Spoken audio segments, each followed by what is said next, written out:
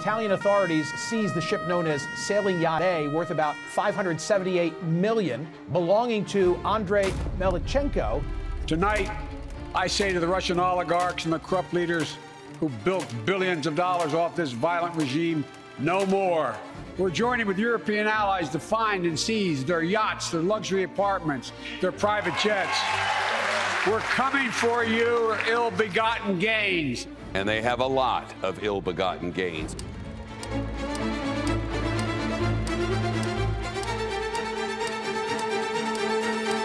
The Russians don't keep their money in their own country. They keep it in the West. German authorities have seized a nearly $600 million luxury yacht owned by Russian billionaire Alisher Usmanov. Italian authorities seizing over $150 million worth of yachts and villas over the weekend. French officials seized the $120 million Amore Vero, claiming it's owned by Igor Sashin.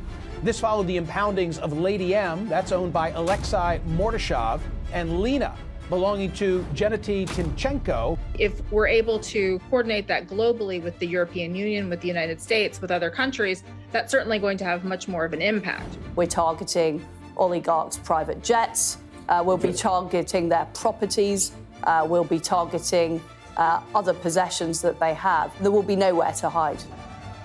The Chelsea owner, Roman Abramovich, has become the latest Russian oligarch to have his assets frozen by the UK government. His assets frozen for being what the government calls a Kremlin-connected oligarch.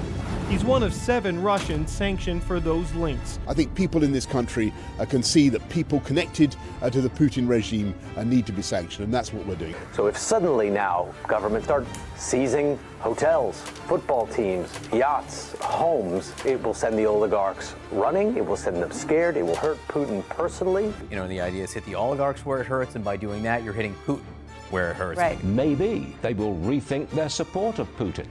If the oligarchs are ruined financially and thrown out of their palaces around the world, they're going to be very resentful.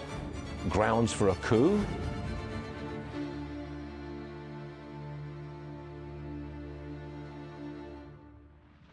Well, thanks for watching our program. If you liked it, please give it a thumbs up, share it with your friends and family, and even subscribe.